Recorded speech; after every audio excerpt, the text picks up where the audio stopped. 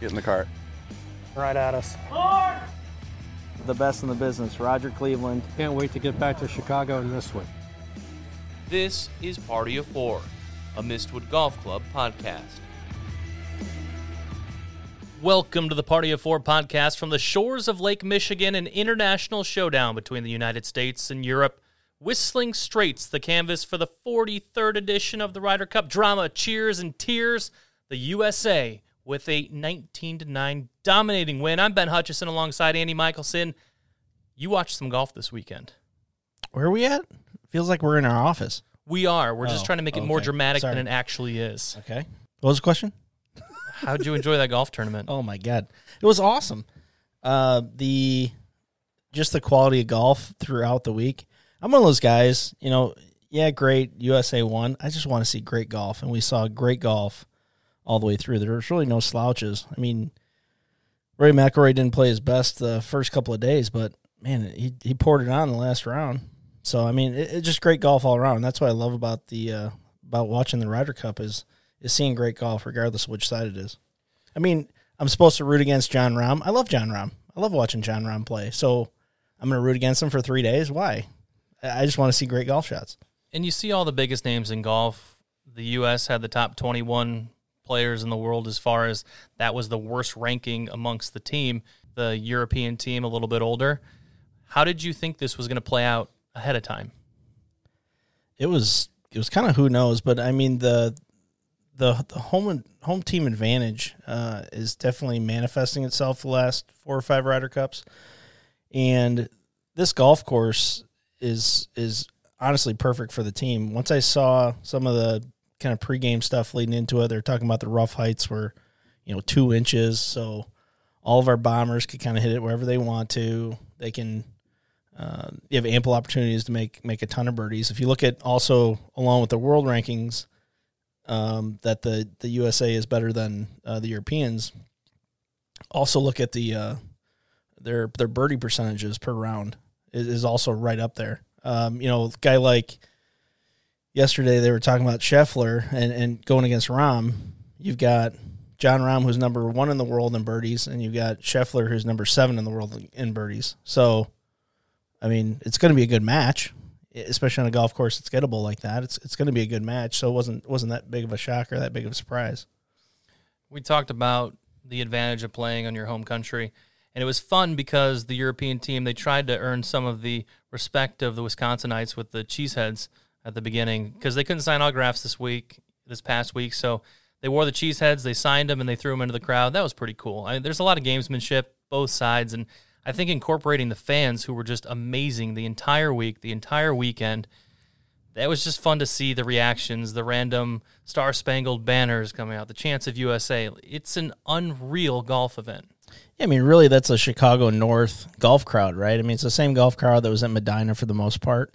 When I would go through my Facebook feed, it seemed like I was the only person not there on Saturday and Sunday.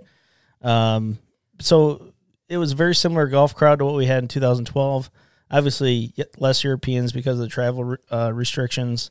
I only heard a few bad things when the spotted cow kicked in about 4 or 5 o'clock in the afternoon a couple of times. The only one I really didn't like was somebody yelled as Wiesberger was hitting a putt. I think it was Friday night.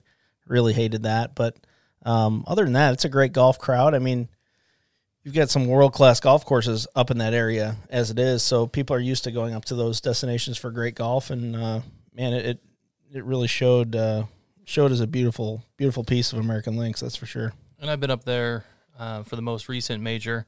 It is an amazing course. I know you played it a long time ago, but the only negative thing I heard was because there's so many few groups, it kind of gets tough to follow them because there's so many people packed into a small area, and then with all the hills and undulations of the ground there, you can't see everything. But at the same point, I mean, I would think I went to the Medina Ryder Cup during the practice rounds in 2012, and I thought it was kind of a nightmare there because they didn't that course isn't made with kind of natural grandstands. When you look at all of the par threes in some fashion have hills coming off of them at Whistling Straits, so it kind of makes for a natural grandstand. There's the par 5 16th is a great hole to watch golf. I remember watching the PGA there way back when, I think it was 2010. I went and saw the PGA there. There's kind of some natural grandstand areas. There's also some areas that are very, very severe. Like you saw Shane Lowry wiped out on that hill just going down. There's those spots all over the place. But I think for viewing, I would love to see Whistling Straits be a regular spot for the Ryder Cup. I think it's awesome for Ryder Cups to come in the future. I did hear that, but then you'd still have to switch off the every 2 years with somewhere in Europe, but just always go back to Whistling Straits? I would have it be more consistent in the rotation, yeah. I mean, it obviously fares well for the style of play that guys are used to playing over here in the States. I mean, it might look like links. There's nothing links about it, besides the fact that it's next to Lake Michigan, so it kind of looks like links. But it's bent grass. It's relatively soft up in the areas around the greens. I mean, it really doesn't play that much different from any really good country club in the in the Chicagoland area. You brought up the 2010 PGA Championship. Dustin Johnson went 5-0 during the Ryder Cup this year. You said that course is just perfect for him. Yeah, I mean, it absolutely plays into his favor. He drives it straight, drives it well, has full control of his golf ball, drives it long enough to cut off some of the spots where length is needed. Not quite to Bryson's level, but there are some spots that definitely he could take advantage of. He plays a high golf ball. He's able to bring it into the greens nice and high, which is needed out there, and drives it incredibly straight. I mean, just pures it as good as anybody. I mean, Jon Rahm and Dustin Johnson played. I feel bad for you if you didn't see it, because they played some of the best golf I've ever seen for 3 days. I would say the first 2 hours of the Ryder Cup on Friday were some of the best golf I've ever seen. I mean, it was absolutely incredible golf. And that was the great part, was there really weren't any slouches. I mean, McIlroy didn't play amazing, but there really wasn't anybody that just laid down. Even Poulter, who was getting a really hard time from everybody, he played great in singles. He played great Saturday afternoon to try and scrape out some points. I mean, he played really good the second half of the event. How do you feel about Sergio Garcia having to deal with someone who I admittedly haven't been nice to on the program here, Bryson DeChambeau? He smashed his tee shot. It was 373 yards, opening hole, onto the green. He putts in from, 40 feet for an eagle? How are you feeling if you're Sergio Garcia at that point? I mean, you had to expect that, because 1 and 10 are both downwind. They're about 365 yards. You had to kind of expect it. If you're a seasoned veteran like Sergio, you're just going to laugh it off and no big deal, because Sergio's got him beat in so many other categories. And that's I guess it's kind of how golf is, too. I mean, there's certain things that guys do better than I do, for instance, when I'm playing against them. So I don't think it phases them too much. It definitely has to have an effect when you have that shot on the first hole with 20,000 fans around that hole. Definitely has to change the momentum argument a little bit. And then just to roll in the putt, I mean, that's storybook stuff. Just the explosion from the crowd. He's off the tee box, and he grabs his putter and just holds it up in the air. No one else gets to do that. And they even asked him, hey, Bryson, how's it feel to hit a 400-yard drive? How's it feel? The best part with Bryson was, I think it's 6 or 7, the reachable par 4 on the front, and he pulls out driver, and he's like, he's debating with his caddy. He pulls out 3-wood, and everyone starts to moan, and he goes, "Relax, I'm still going for the green." So it's cool that guys, obviously take it extremely serious, but don't lose sight of the fact that it's a game, that it's entertainment, and they're literally just a bunch of show ponies for that week. One guy that continues to impress me is Colin Morikawa. He's just 24 years old. He's won a couple of majors, and he goes out there and gets it done. There's nothing flashy either. I mean, he just stripes it. The shot he hit on 17 was amazing to 4 feet or 4 or 5 feet when he needed it. I mean, he hit so many good shots. I would say him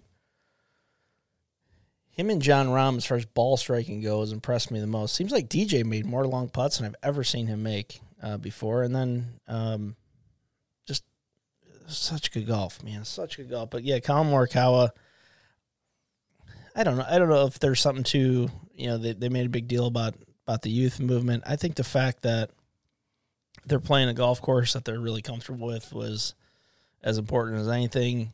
And with these guys' world rankings, there's a reason why they're so highly ranked, right? It's because they're able to handle any pressure at any time in any way.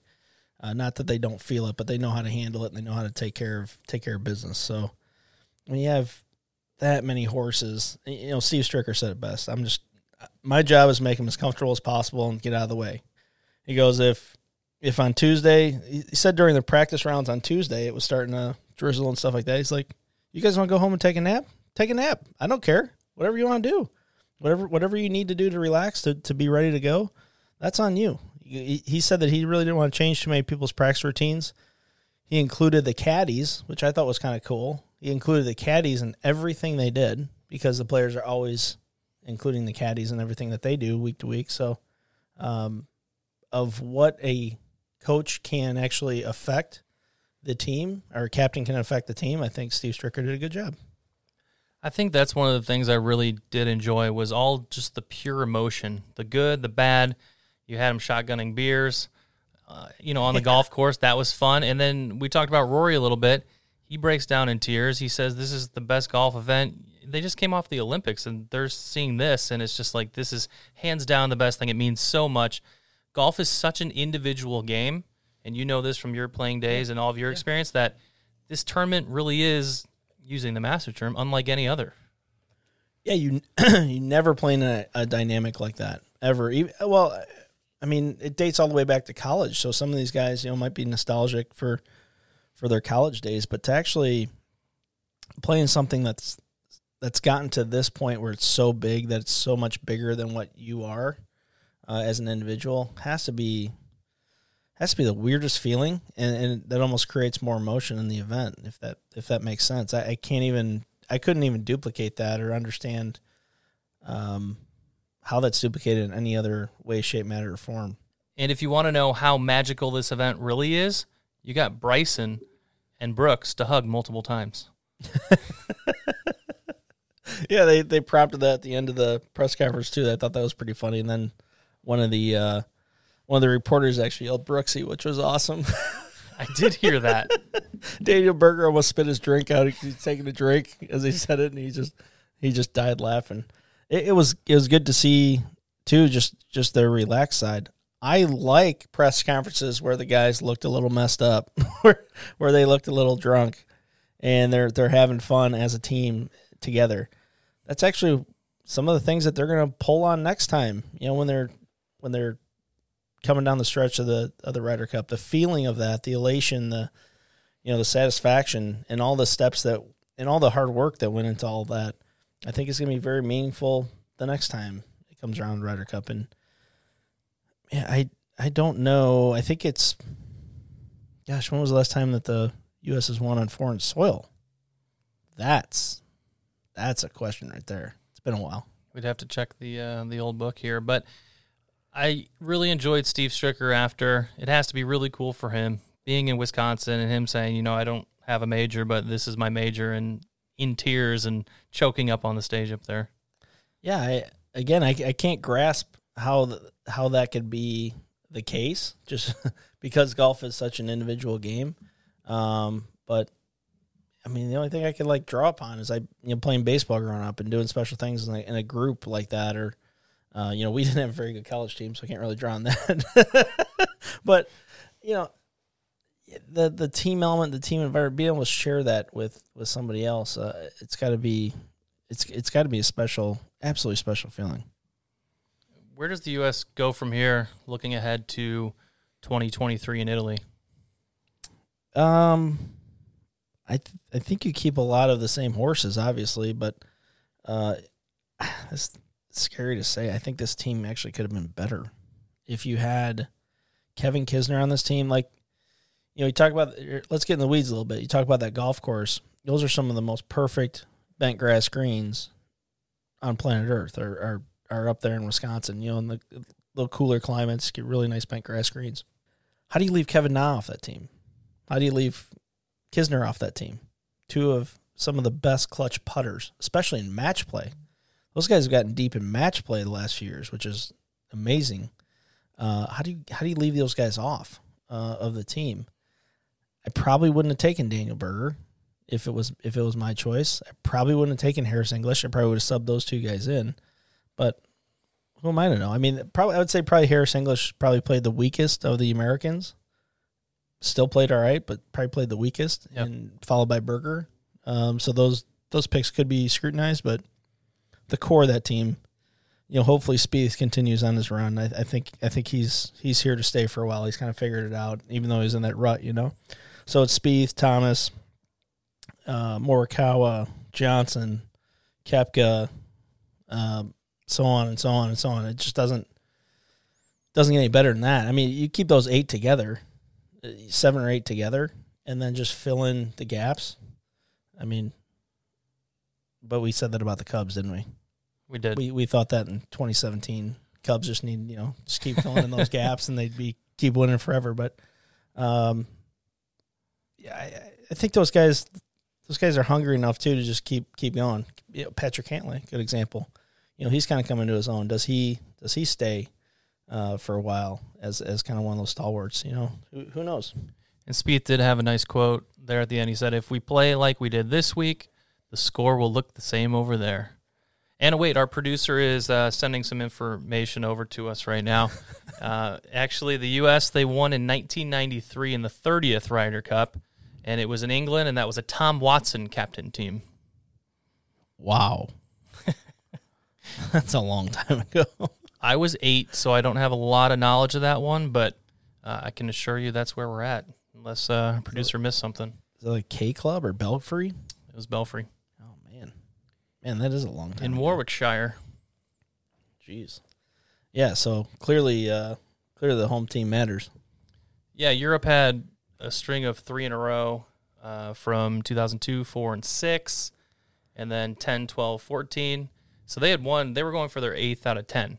So I've got a little something, full disclosure. One of my good friends, 2002, we're watching the Ryder Cup, and I basically just say, I don't think the U.S. is ever going to win this. They got smoked that year. I'm like, I just don't think the U.S. is ever going to win this thing. And he goes, put your money where your mouth is. I said, absolutely, 100%. So, and I don't root against the United States. I'm throwing it out there right now.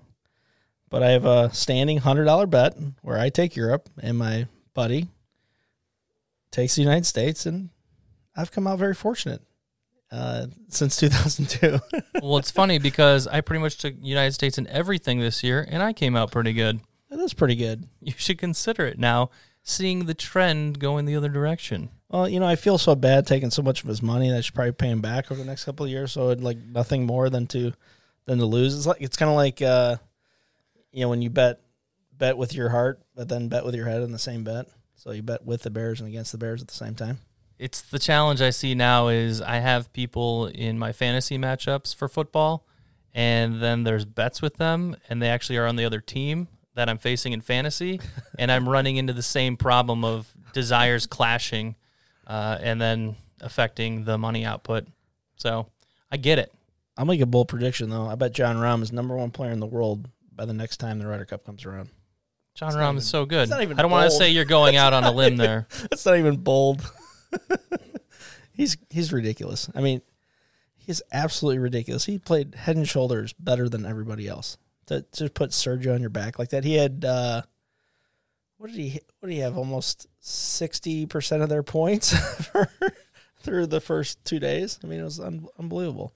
And you could kind of, with a guy like that, the nice thing about having a guy like Jon Rahm is the fact you can almost put anybody with him. Anybody's going to compliment him in any way. You're still putting out some of the best players in the world in this event. So you got a guy like Jon Rahm behind you. He's like a warm blanket on a cold night. You can hit any shot you want. You know why? Because you got Jon Rahm. He's going to be great in best ball. He's going to be great in alternate shot. It doesn't matter. You can hit it wherever you want. And so a guy like Sergio Garcia, who has had some weaknesses over the year, putting, things like that, but stripes it. He is the original stripe show, the absolute original stripe show, the original gangster. That dude flat out hits it so good. And when you got Jon Rahm behind you, that is a tough team to beat. I think that's easily the best team of the Ryder Cup. You know what? Even better. I would take them head-to-head if they would have played Dustin Johnson and Morikawa. Also bold. Yes. I think one overriding theme of this whole thing as we wrap it up is golf continues to be in a really good place. Oh, yeah. Absolutely. Event-wise, player-wise, everything. Such an exciting Ryder Cup, and Tiger was mentioned a few times, but I thought that was cool too. Did you hear that about the players? Actually, some of the players went and visited Tiger, hung out with Tiger. Tiger was on conference calls with the coaches each of the night, or captains, assistant captains. I keep saying coaches, captains. I thought that was really cool that he was still involved. I think we're in a great spot, and especially when he does come back eventually, which I've actually heard could possibly be the Masters. I don't want to float that out there, which would be insane. But, yeah, golf's in an incredible spot, not only locally, right, but also just nationally and internationally. I think golf's here to stay. It's in a great spot with great players, a lot of young talent. I just don't see it going anywhere. Nice way to wrap it up. Ryder Cup 2023. A little delay on it, but I'm already looking forward to it, Andy. Can't wait. Get in the cart. Right at us. The best in the business, Roger Cleveland. Can't wait to get back to Chicago in this one. This is Party of Four, a Mistwood Golf Club podcast.